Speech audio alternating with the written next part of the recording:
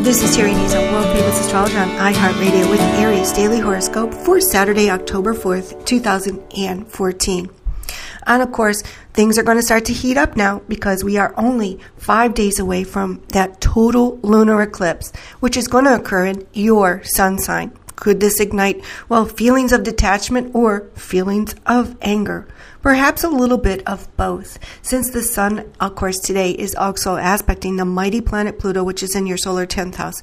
You want to make sure that you don't come across, too hard, too mean, or too disciplinarian-like, especially when it comes to your personal relationships. Nobody wants to play mommy or daddy to their significant other. So the sun is lighting up this area of your life, your personal life, your relationships. And so is the planet Venus, by the way.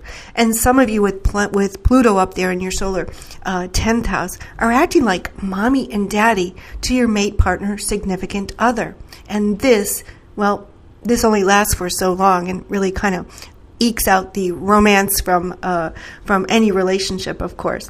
Mercury, of course, is getting ready to go retrograde right around 1 o'clock p.m. today, Eastern Time. So, is it time to bear it all? Is it time to scream and shout and let it all hang out? Oh, no, it's not. So keep it to yourself because guess what? You could get yourself into something, that might last all month. And you won't get another chance, to get back together with your mate, partner, significant other, or somebody that you care about until later on this month or even next month. It's not a time to break up. It's not a time to hook up. It's a time to just, be detached. This is Terry Nazon, World Famous Astrologer. Visit my website at www.terrynazon.com. Download the free iHeartRadio app on your mobile device and search for me, Terry Nazon. Your sun sign, Aries, and of course you should be listening to your rising sign and your moon sign.